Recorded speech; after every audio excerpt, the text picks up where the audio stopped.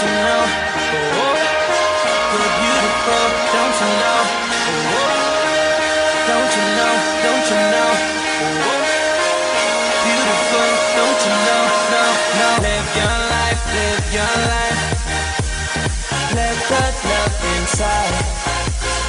All right, so it's 18 minutes past the hour of 9. This is 97.3 City FM, and we're going straight into the Effective Living series. Take your time, take this sexy time. Lose your head, lose your head. Your beauty's deep inside, inside you. Don't let them bring you down, no. Your beauty is inside you. And today we're talking about man versus machines. We're asking how technology and machines will affect your work. This week is focused on professional development. My guest is a co-founder and executive vice chair of Rankad, a leading engagement software platform that connects global brands with relevant audiences. He led Rankad's evolution to conversational discovery with AI and social recommendations, following success in mobile content distribution technology with developers and brands including Google, BBC, VOA, MTV, ESPN, and global carriers in more than 25 countries and 3 continents. Now, proud to co-founding Rankad, Kofi worked with Dell Computer Corporation as a senior analyst in the BIOS technology team, where he filed a patent. He began his career at Radiant Systems Incorporated and Whirlpool Corporation in systems technology, software automation, and online commercial platforms, while earning a degree in computer engineering from Vanderbilt University. He's also a fellow of the Aspen Global Leadership Network and serves on the boards of IC Assets Managers and Genius Hive Music Academy. Interests include ancient military history, which I find interesting, particle physics, and gourmet coffee. Kofi Dazi, welcome to the show. Thank you very much. It's good to be here. It's great to have you. How are you doing? And how is technology? You are my technology guy. I'm still learning. The more you learn, the more you find out you don't know. The more you know how little you know. Right. So this week we're talking about careers and professions, and I felt we should talk about technology and what that means for people's work generally. But I feel you need to talk a bit about how we've interacted with technology as societies generally before we come to the Ghana specific case, because as we speak, there are people who feel that they are not ready to deal with the change that's coming. So I don't know how far back you want to go in talking about technology and its effect on our work. Stone Age. Stone Age. Stone Age. Okay. Stone Age. So, man versus machine. It didn't used to be a versus. Okay. So basically, right from, if we can start from the Stone Age, man has made some basic implements which help us to be more productive, which give us better security, help us to acquire more food, give us shelter, you know. So, and then we've developed implements to help us do better in farming and areas like that. So basically, we've had a positive outlook on how technology improves our lives. But as we have advanced technology, it's begun to have a scenario where those who are advancing it gain an advantage over those who don't have its use. And so one very interesting example is in the early 19th century, actually between about the 16th and the 17th, 18th century in England, the introduction of certain machines in the space of producing fabrics caused a lot of social upheaval, because those machines meant that unskilled workers who had not gone through the apprenticeship system in the guilds were now working excessively long hours in factories and producing higher quantity at higher rates than those who were the previous masters in the space. So it got so bad that certain people made it their duty to go out there and destroy the machines so that they could preserve what they saw as their right to be in those specific occupations. I would like to introduce a catchphrase I have used before, early last year at Springboard. Embrace the machine. Embrace the machine. Embrace the machine. So while the theme is man versus the machine, what I'd like to speak to is encourage people to embrace the machine. And what does that mean? The machine that we appear to be anxious about is the intelligent machine. The machine that can begin to do things that have typically been the preserve of humans. Visual perception, the fact that I can see something I haven't seen before and interpret what it is and what it is like. Speech recognition, the fact that I can understand what somebody is saying to me that I'm hearing.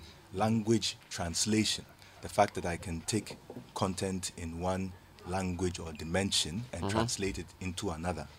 So if you look at what some of these things are, it means cameramen are in trouble. It means international interpreters are in trouble. But also, we're seeing marketing automation, we're seeing accounting and law, contract proofreading, things like that evolving. In fact, in Philips University in Marburg of Germany, last year they introduced a robotic professor who was giving lectures and acting as a teaching assistant. A robot. A robot A robot in the classroom teaching. giving lectures. And one of the neat things that Hey. this robot introduced was the ability to profile on the basis of data each student's unique learning needs, Hey. each student's specific struggles with the content of the course, and to tailor instruction uniquely for them and assistance for them so that they could learn in their most meaningful way.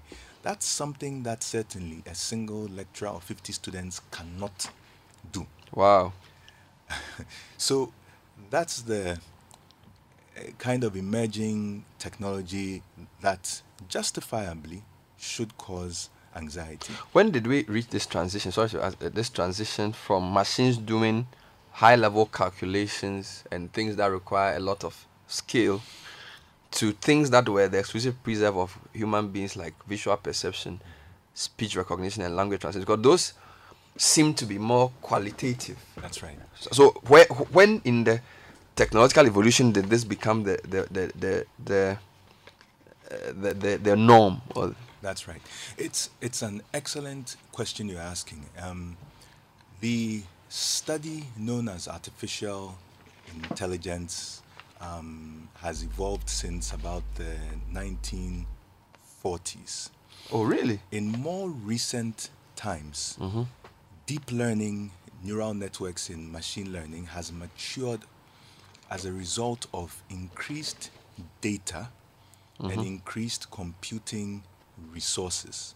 Okay. So that the statistical methods that have evolved in the data science we're dealing with, what has evolved into machine learning, has also been significantly enabled by the amount of computing resources we have that's able to work on the large gigabyte, terabyte size data sets that it takes for the current algorithms to learn. What are we saying? The way machine learning works or has advanced today to where it's become significant in our lives, to where machine learning is being used in decision making, like who can safely be given a loan and of how much, where it's being used in certain jurisdictions in decisions like determining what prisoner is safe to put out on parole ahead of their release. These algorithms require large data sets that they typically will study for patterns. I see. So what's actually happening mathematically is that you are feeding a large data set on some topical area, be it, say, maybe hundreds of thousands of news articles in an area, be it, say, a citizen database that stores certain actions that people have taken. And then what the machine learning model does is it creates a new mathematical function that represents an understanding of how, when you feed in a certain input, you can make a certain determination as an output, which is a desirable and useful output. So it actually creates its own mathematical functions based on the data set you give it. Bernard, what we are all used to doing from school is being given a fixed function to which, when you apply a problem, the function knows how to get an output. Here we are turning it around. The function does not exist. What you're doing is you're giving the machine a large data set on a topic, and the machine derives a new function which it uses to make predictive outcomes. So the maturing of that in the last 10 years especially, and if we look at research in specific countries, the US, UK, Canada, and Israel, has been focused particularly on an area of deep learning called neural networks. Neural networks are modeled on the brain's biological neural system, Okay. where the average neuron in the brain, and the neuron is like a basic computational unit. You can think of it like a brain cell, which, when it receives input, knows what other cell to connect to process the input and to understand it. The average neuron in the brain is connected to about 6,000 other neuron cells in the brain, and we have hundreds of billions of these neurons in the human brain, which connect to form a neural network, and that's how we process information. That's why when I see you, I know you are Bernard. I recognize the color of the shirt you're wearing. I'm able to compute with you in a language. Okay. So what we've been able to achieve recently is to pattern an approximation, a very small approximation of how the human brain learns, processes, and computes in a way that machines can. And I say an approximation because we're not even 1/10 of the way to what is called artificial general intelligence. That's the level of reasoning a human can do. We're still more in the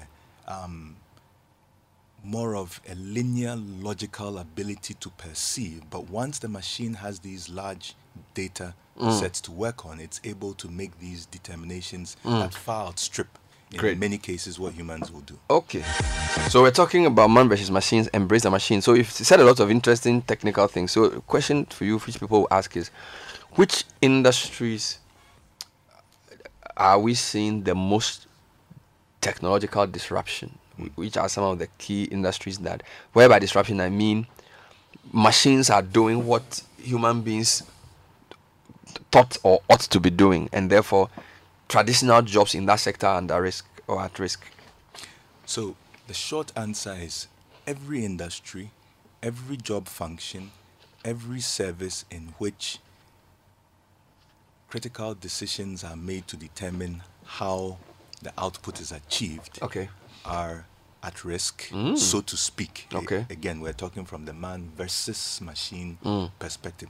One study by McKinsey, and also published through an article on the BBC, projected that by 2030, about 1/5 of the jobs we currently see would be taken up by machines. In developed countries, it would be about 1/3. So one of the arguments in the study is that for those of us in countries like Ghana, where supposedly we don't have enough money to invest in automation, we will be far less affected in terms of bringing in machines to replace our jobs. I'm not sure I agree with that aspect of the study. Okay. Because on the other hand, when we have areas where we've significant developmental gap, for instance, if you look at our phone line penetrations in countries like Ghana prior to the advent of mobile telephony, we were miles behind the rest of the world. In the introduction of not just mobile telephony, but the prepaid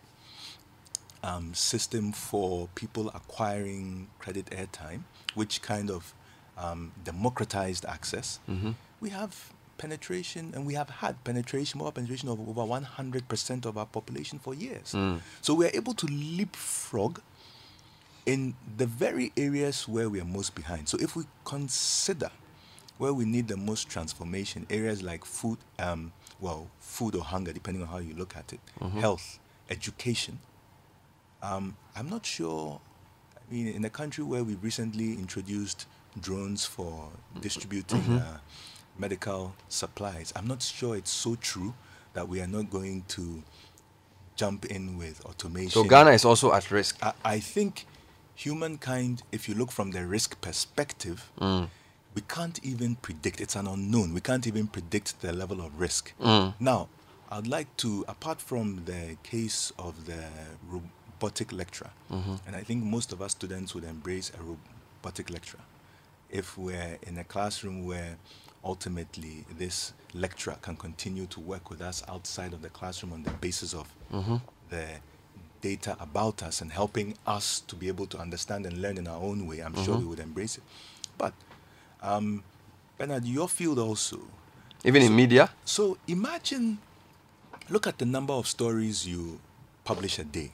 If we look at it from, say, what you do on air, what you do TV, what you do in digital print. Your stories take a lot of human labor and time to produce. I'm not sure whether, given your current capacity, you could produce, say, 20 to 50 stories a day. We produce about that. It's more, definitely around 40 to around 50. 40 to 50 a day. Good. Now, so you categorize them into, say, maybe news, Sports, business, government, entertainment stuff like and that. stuff, yeah. If you look at Ghana's population of, say, 30 million people, if you look at our geographic dispersion, if you look at our varied interests, they go on a daily basis way beyond, especially when you begin to personalize. That the person sitting in Bro Ahafo and what they are interested in at 9 a.m. this morning versus the person sitting in Ho versus the person sitting in Cape Coast and Accra, they all have different concerns and interests. Yes. If you could produce variations of the news in their language, in their context, to their specific interest, including what's happening in their locality, you would have to produce 1,000 articles plus a day. Yes. You couldn't staff yourself and make enough money by dispersing the news like that. However, an AI could do that if it was given the right data set. Artificial and access. intelligence. That's right. If it was given the right templates and the data to work with, it could produce that. And there have already been examples of that done by Western media outlets like the Washington Post as far back as 2017. There's another interesting aspect. It's not only creating highly personalized variety of stories, but it's about stories that need to evolve. Sometimes there's lots of things changing so fast that your editors will not be able to go back and publish as many rejoinders and changes. But what you're looking at is by the time X person should come to read the same article, it should have evolved to all the changes which have happened in that space. But behind all of this is one critical asset. It is data. Data. You asked the question about the evolution of artificial intelligence and machine learning to its current stage where man feels somewhat threatened by the advancement in our work. And I'm quoting Kai-Fu Lee in a book called AI Superpowers. Kai-Fu Lee is the gentleman who set up Google's office in mainland China. He says, if AI is the new electricity, data is the fuel. Wow. Because all of AI, all of machine learning is about taking a large data set of things that have happened and been recorded, which you can call the truth, right? And doing what human beings would seek to do, interpret it, ingest it, understand it, and make meaningful determinations out of it. So economies like ours that are mobile first, if you look at our mobile money penetration, so if you look at the variety of payment types and transactions that many Ghanaians are doing today, all of that is data recorded. So all of a sudden, we have created a data economy without even closely paying attention to or understanding it. Wow. I don't think, again, as is referenced in that article, that we are that immune from what the next obvious step is. And there is a Nigerian-based company called Migo Okay. that has a product, Quick Money, that has used data on mobile users from telcos to do credit Profiling. pre-profiling, and has been able to do millions of instant microloans to Wow. users at the point of purchase. How does that work? They look at your spending, your whatever transactions on your phone. So imagine how many credit analysts you would need to go to, say, any of our telcos who have 5, 10, 15, 20 million users, and say that they are going to profile each user, look at your data record history since you had your number. I've had my mobile number for maybe 15 years. Look at my history of even, say, airtime top-up calls and all of that, and say you're going to build a credit profile based on that times 15 million people. You could not do that. However, since machine learning, just by its very construction, studies large data sets to establish patterns for making decisions, it just opens up a whole new world of the ability to make fairly highly accurate determinations that are useful in stuff like lending. Wow.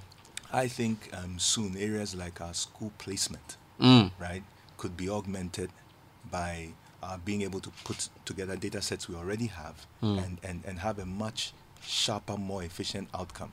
I think some of the questions that we are dealing with validity and credibility and verifiability of our citizens and electoral data sets. The neat thing is this. We have the data, we are collecting the data. We have other data sets, what you have with births and deaths, DVLA, statistical sensor data records. If you juxtapose, if you connect, in fact, the key here is about graph theory, which is about the connections, the meaningful connections between data points that help you understand, what something really is, could be, could mean, or what value you could get out of it. So that's what the AI revolution is all about. It's about this evolving data economy that ultimately should allow any type of organization, whether it's a school, whether it's government, whether it's a retailer, whether it's a telco, whether it's a bank, whether it's local government, whether it's central government, to make better decisions. Effective Living series on how to prepare for the technology revolution. Embrace it. That's what Kofi Dassey says. Now, questions are welcome. 054-998-6996. It would seem to me, Kofi, as if the financial services sector in Ghana certainly has been the most affected.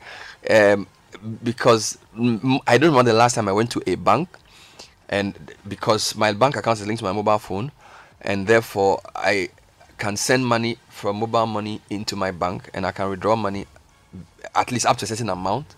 So if somebody is employed to serve me at the counter, they wouldn't employ that many people. And if they can look at what I do on the phone to determine what I need, they may not even need to hire somebody to manage me that much. So I think we're already seeing a disruption in the financial services, and because we're in the middle of it, we can't seem to see the size of it. Now, what's my concern is a lot of people are going to school to study banking and finance, accounting, and they want to work in financial institutions. Now, we already have a banking crisis that has a financial sector issue that has led to people losing their jobs. If we look at the technology disruption that's happening, can you visualize how financial institutions will look like in 30 years? I mean, if you came in a time warp, and this is 2020, so if you 2050, Yeah, by which time maybe our kids are the ones running the economy, that's right. how will a typical GCB look like? So let's take one step back. The banking hall scenario disruption is too easy. We've been talking about and thinking about industrializing, mechanizing our economy for a while on the Yes. basis that will create jobs. We've got that wrong.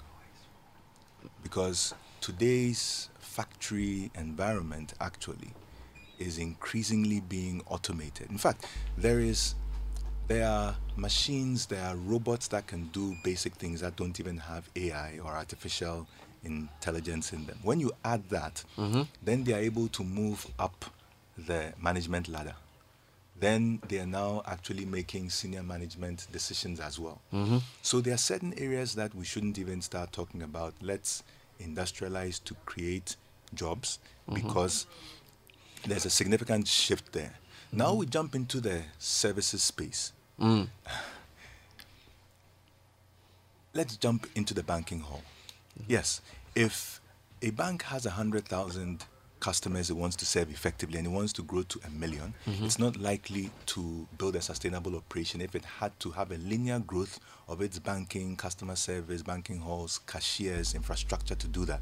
So naturally, it's going to look for automation. So let's say that the first aspect of what happened did not really take away the jobs or decrease that, but what it enabled was expansion in total customer base and assets for financial institutions without a corresponding expansion in their staff size. Okay. Okay, so that was the first Level. concern. The next one becomes where certain jobs which maybe would need to be staffed with 3, 4, 5 people who could make 10 determinations a day will now be staffed with one human assistant supervisor and make 10,000 determinations a day. When the human is advising the machine.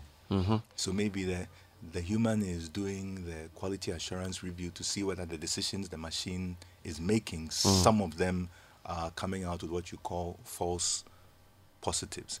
So again, you see an exponential increase in productivity for the organization, Okay. but you will see a reduction in additional jobs for the increased work. And in some cases, people leave and they are not replaced. Now, the general trend is that we need to move into new areas of learning.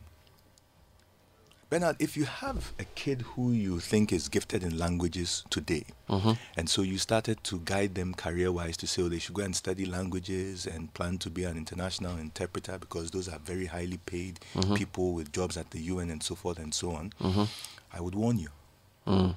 Today, I have my friends in Saudi Arabia whom I went to school with in Vanderbilt. I'm able to type out using my Gboard app in WhatsApp in English and set it with a Google translator to Arabic. I can chat with them. And they receive it in that language. Wow. There is a Google Buds earpiece continue to evolve today. If you add 5G low latency networks to that mix, it means I have this small thing plugged in my ear. You could be speaking in Chinese, you're standing in front of me, I'm hearing you real time in English. Wow. Or I could be having a phone call or a Direct video call or a translation. VR call. Direct real time. It's already in highly existence. and it's in existence. In fact, it's only getting more accurate. And the more we use these devices, and that's the beauty of machine learning, the more accurate they become to our nuances, our diction, our accents, our voice intonations, our voice inflections. The smarter they become because they have variables that are looking at all these different elements and constantly learning on a personalized basis, so that the way I pronounce a word versus the way you pronounce that same word can be understood by basically the same application. Okay. Let me read a couple of questions and then I'll ask you, how do we prepare? You say we should embrace. What does that mean? How should I change my learning or my preparation? Unemployment is increasing because of machines. So how do you manage man and machines at the job sector? Christian Ameko from Tem McBone. Hi Bernard, great discussion on AI there. My name is Daniel. AI runs on 5G network. How can we do robotics without the 5G network infrastructure? Interesting question. So it means we are not ready. Do we have 5G in Ghana? Almost. We do? Okay. Now, whose job is it to manage the unemployment versus technology efficiency thing? Is it a government thing or... Because private sector always wants efficiency. Government always wants more people to be employed. How do you make that balance? Put policymakers' duties That's that? a very critical policy discussion that is globally barely gaining shape and structure. Again, if we look at the historical antecedents, when man introduced basic machines and evolved them, certainly you would end up with maybe a bit more free time on your hands because of how much more productive you could be with the machine you have. Usually what happens is when you gain a bit more efficiency and therefore free time to yourself, usually you find something more useful to do that the machines can't do yet. Okay. So first of all, yes, there will be job evolution. The challenge is that there is so much unknown because of the pace of technological advancement that we are not able to pinpoint and say, this is how we'll evolve the law degree or the accounting degree or the medical degree. When you are facing a situation like that, then you should introduce some asynchronous process thinking. What does that mean? Don't approach it in your typical linear logical way. Okay. What I mean is this: let our kids continue to do the kinds of studying they have in school with those printed textbooks, which, by the way, become obsolete merely months after they are. But at home, keep them focused on things like games, and by games I mean computer games, music, and building things like puzzle and doing things like art. Games, music, puzzle, art.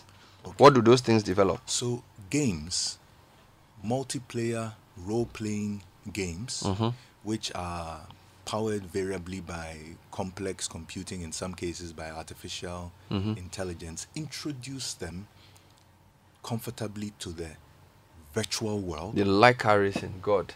They like, my kids love FIFA. Yes. Introduce Yours are them a bit older.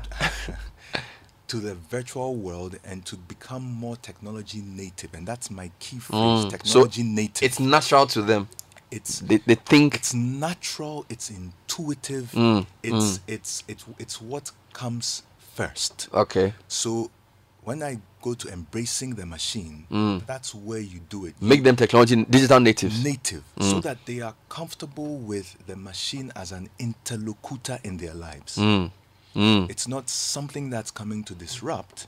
It's something that they understand innately and are learning how to create and control. Those two key things. After all, let's not forget it's man that creates the machine. Exactly. Right? So that's I think one. the most important thing we can do. For those of us who are already old and fixed in our areas of employment, we should pray and plead for more bandwidth. That's what we need. What we need is more access to learning content. Wow. We're trying to stay relevant. That's the challenge we all have. How do we stay relevant?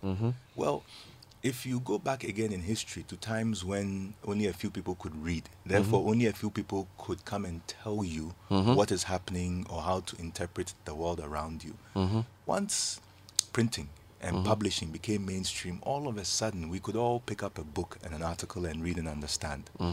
And we could even also, now we're in an era where we can all publish. We can put out our arguments and our reasoning and make a case for what we want. It's that same kind of evolution. It's an empowering evolution. If we say, let's make it more easy to acquire the knowledge we need to stay relevant in whatever field of endeavor, whatever area we have our gifts in. And I think that is key. I am a person of faith. I believe in the gifts God has Given us. So I think when we're analyzing, even from a policy level, how do we keep our populations employed? We need to dial all the way down to, well, what's man made of? What are we making machines for? What are our concerns in society? And that brings me to an interesting comment Bill Gates made. He said, well, why don't we have the robots pay income tax? And then if we're at home, we can have a high-level welfare system from the robots working. Interesting stuff. Good morning. Please ask your guest if a career in data analytics is the best to consider now that AI machine is taking over industries. Mike from Kasua. Yes. So I think data science, and as an introduction to machine learning, is especially for those who would normally go into computer science and engineering for their field of study, that's certainly and absolutely the direction to go into. What I will warn is that data science and machine learning as a study is far more complex in terms of the level of mathematics, economics, and statistics learning that you need to be able to comprehend.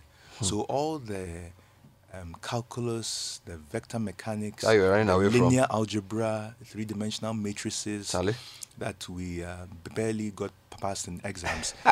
It's coming back big time. You will have to have an intuitive understanding of these things to be able to build from the ground up. In the era we are in, learning is much easier, right? Because, look, I know that when I was in the university, I didn't have enough bandwidth to go on YouTube to even learn how to solve certain equations. Now there are certain things I need to learn. You can go, somebody will solve it for you.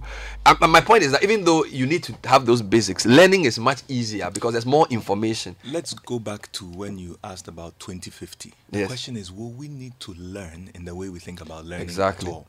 Remember the movie Matrix 20 years ago when the first version came out? Mm-hmm. The lady Trinity had to fly a helicopter, so she downloaded the flight program to her brain. Yes. Today it would be a self-flying Exactly. helicopter. In 2015, maybe you wouldn't even need to fly at all. So I think how we think about learning and how we think about work is what's going to change the most. And the real scary thing is whether we are inhibiting our next generation from being ready for that world. And I think the key question is also, how do we improve life? Because it's not just technology for the sake of so-called efficiency gains to make more money. It should actually be for the betterment of society. So how do you deal with pollution? How do you reduce crime? How do you increase good neighborliness? I'm not sure if we've thought about technology that way. A lot of times people feel technology is rather making people too individualistic. They don't spend enough time doing social interactions.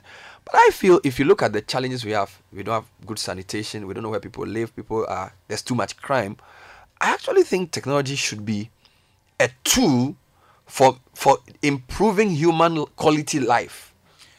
Bernard, you've hit the nail on the head 100%. There's two key things you've done here right now. You've asked a series of fundamental questions that affect the quality of our lives, and then you suggested that to address those questions, we should orient technology to do so. So I think the difference between us in the less developed world and developed nations, and when I say developed nations, some of these nations have been developed for thousands of years, Yeah. is that every time leadership has an important problem that needs to be solved, they call their scientists and engineers. Whether it's in the field at war, and Caesar needs to build a bridge across the Rhine of a size and span that has never been built before, or it's Alexander the Great having to reach out to conquer a city on an island when he has no navy. First thing, you call the engineers. You state the problem. You ask the cogent questions, and then you leave them to go and figure it out. Yes. If we do the same, and if we do so locally, and I often say this, we should not outsource our most important national problems. We should put them in front of our problem solvers and challenge them, be it in education, be it in health, be it in the production of food. We should frame these problems and assign them to be solved locally. Yes. That is actually how you create the type of high-level employment that is in the form of responding with technology. Yes. Very good. Impressive conversation, Bernard. Kofi has sufficiently engaged a subject devoid of jargons and technology-denominated words. The next level of the conversation is the training shift from a policy standpoint to determine our readiness for the fourth revolution and artificial intelligence. This is from Albert, who is also in the technology space. Bernard, please ask your guest whether you can download the Google Translator from Play Store and his contact. I don't know what it means. Couple from Ashaiman, Google Translator. Yes. You can get the Google Translate as an app on your phone, but you can also have it embedded in, say, the Google keyboard, so that you can use it more directly in your messaging. Finally, if there's, I don't know how to put it, what material should people read to prepare their minds? Because maybe I'm somebody listening with their stuff at work and they've heard all this. What next? What should we do? Should we go and get some book and read? Should we go online and Google something? What's the next thing we should do so we are now, we get deeper into this understanding of where the world is going? For the policymaker, I would say they should start with Kai-Fu Lee's AI Superpowers, where he juxtaposes... What? Kai-Fu Lee is the name of the author. Kai-Fu Lee. Yes. And the book is the called? The book is AI Superpowers. AI Superpowers. China versus the USA and rest of the world. So he juxtaposes the Chinese environment, which in AI research and discovery is behind the traditional West. But can I get it on Amazon? Yes, you can. Kai-Fu Lee. Kai-Fu Lee. So he shows how an economy that looks more like the Chinese versus the Western is able to, as a mobile-first economy like ours, is able to come quickly up to speed and even win in this space. So I think for policymakers, that's a good book to go after. Great. For the rest of us, there's a whole range from the dummies series Yes. to your high level O'Reilly Okay. books, Okay. where I think exploring the subject, because on certain for people at work in places where you're doing a lot of decision making, whether it's in government or in financial services. Amazon's AWS is putting out tools, so is Microsoft, where non-technical, non-engineers can frame machine learning models on the data sets they work with. So the space is evolving to where soon some of these tools will be like our using of Excel and Word and PowerPoint, Yeah. where we can all use them. But just understanding the world around you, how it's changing your world of work, and what these tools are. There's lots of reading. Lot that can be done. Interesting. So we're thinking about the top 10 companies 2 decades ago, and you will find a lot of companies in extractives and a lot of car manufacturing companies, and then Coca-Cola and maybe IBM. Those are the top companies. Yes, Aramco is one of the biggest companies in the world now, but if you look at where we've headed, so if you take from the 90s, even the 80s, so you had all these General Electric, General Motors, and all these ExxonMobil, Coca-Cola and stuff. Today, the most influential companies, the largest companies, Google, Microsoft, Apple, Facebook, Amazon, Amazon. Alibaba, Amazon. That's right, yeah. So, if you don't even read any history book, just looking at corporate shift. And what's the common denominator, the one critical asset these companies all have a lot of? So you can say you could say big data. And they are built on so it's like a platform. In fact, everything they do Yes. is ultimately data gathering. Data gathering. Brilliant. So for listeners, this is just to let you know, if you don't even read any book at all about where the world is headed for, just Google top 10 companies in the world 1990, top 10 companies in the world 2000, top 10 companies 2010, top 10 companies 2020. The type of company showing up there tells you where value is being added.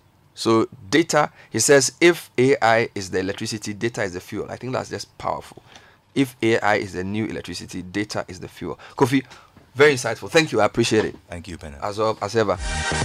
Co-founder of Rankard, now a vice president and a big man, just reading and just giving lectures abroad. Charlie, you're a champion guy, Charlie. When I grow up, I want to be like you.